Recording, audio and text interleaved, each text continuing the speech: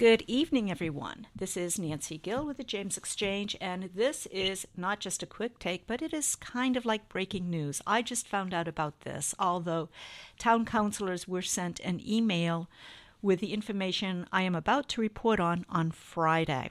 So, what's going on? Well, Echelon Resources has just sweetened the pot, and this is what our town administrator, Matt Lawless, received via email on Friday. Mr. Lawless, good afternoon. I am writing as the applicant for the zoning map amendment and special use permit for the Scottsville Lofts project located at 800 Bird Street.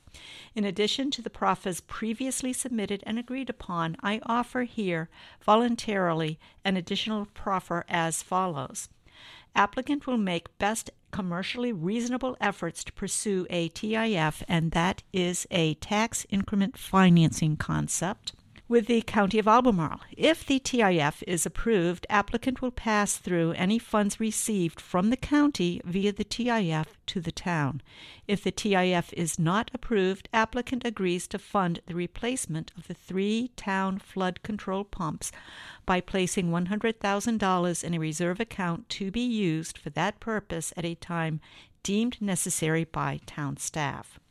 If the specific later scenario materializes, we posit that the rationale for this off-site proffer is one of public safety, as public safety access to the project site would be impeded in the event of severe town flooding. We are preparing to present the details of this proffer at the Town Council meeting planned for on Monday, 12/12/22. Please consider this email as our official submission of this additional voluntary proffer. We hope that town staff, the town attorney, and town council take sufficient time to review and consider this proffer. Thanks and have a great weekend. Edward Gaskin, Echelon Resources, Inc. And there you have it, folks. Tonight's meeting just got a little more interesting. We'll see what happens and what advice the Scottsville town attorney may or may not give our town council.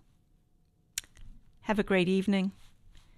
I'll be back later, but not today.